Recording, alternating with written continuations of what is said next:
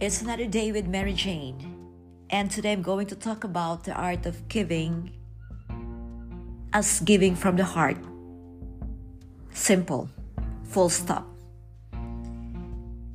This is a lifestyle for me as far as I'm concerned, and I'd like to say that there is this Giving Tuesday, something like a movement that I got to know a few years ago. This is big in the US, but it's now worldwide. And there's only one goal for this. It brings individuals and businesses together across the world with one goal: to spread the spirit of giving. And I'm reminded of this today because yesterday was Tuesday in the Philippines, and I got this email from Hillary Clinton from Clinton Foundation asking me to match her gift. Well, it's a good reminder. In my humble way, I have been doing my own share with the elderly and the children since I could remember. For the children, I've been serving thousands from my own community.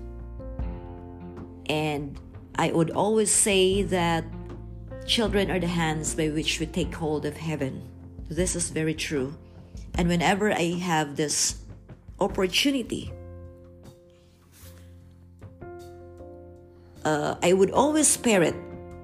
I would always spend time with children, such as providing them with supplemental feeding, storybook reading, ice cream sharing, free hair cutting. Well, I'm not a hair stylist, but I have friends who would always help me with this.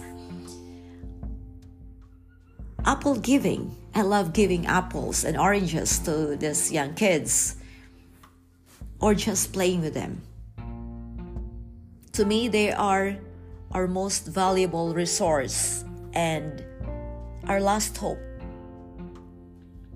for a better future. And yesterday, since I couldn't do this physically, I did my own version of Giving Tuesday tradition and spirit. But this time it is, I believe, a meaningful one. I made sure that I will be able to advance the realization of a special initiative of which I am doing now. It is a scholarship matching project which will help millions of unserved, indigent, but qualified and deserving students across the country. How? Well, we are going to centralize the availment of scholarships, grants, loans from the government, private sector, and individual benefactors.